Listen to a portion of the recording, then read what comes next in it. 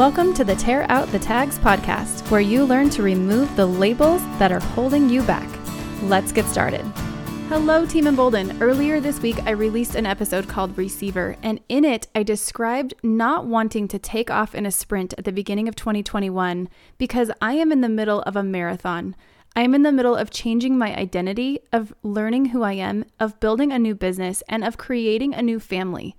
My 2019 came with a lot of major changes. I got remarried, I started a new business, I left an old career, and I started a combined family. Now, some people like to use the word blended, but I use the word combined, and I will get into that in a later episode. So the start of my marathon, my new race, started in 2019. So 2020 felt like a long, hard mile in my marathon as I run towards all of these new goals and dreams. But when I look around at all of the people taking off in a full sprint at the beginning of 2021, I can't help but think to myself, this is why everyone runs out of gas at the end of each and every year. And this is why we all feel like we have to reignite the passion to start in a new sprint at the beginning of the following year. So what if you're missing one key piece? What if every year as that race is started and everyone takes off in a sprint, what if you're actually supposed to start by stopping?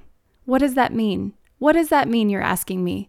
Well, what if you're supposed to begin each year by stopping and standing still?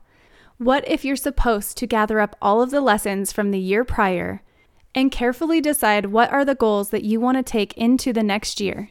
Think about it. If you are already off running in a sprint, if you are already taking off in all of your fury after all of your New Year's resolutions, ask yourself, have I started by stopping? And do I have a realistic plan of what I want to accomplish in this year?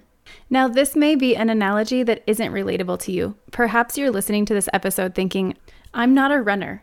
Well, I will tell you, I'm not a runner either. And throughout my entire life, when I would go to run just 1 mile, I would dread it.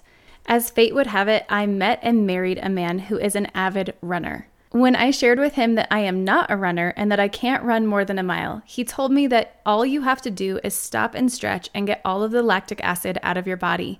He said, if you do this, you can run forever. I thought to myself, there is no way that me stopping and stretching is going to cause me to be able to run forever. But sure enough, I can now run 6 to 7 miles, no problem, if I stop occasionally, stretch my body, and start running again. So I will tell you, if you have started this year in a full sprint towards your goals without first stopping and planning for what you wanted to accomplish, it is not too late. You can stop, stretch your mind, and take an inventory of the goals that you want to achieve and the plan of how you want to get there. I hope you've enjoyed this message today, and I look forward to connecting with you tomorrow.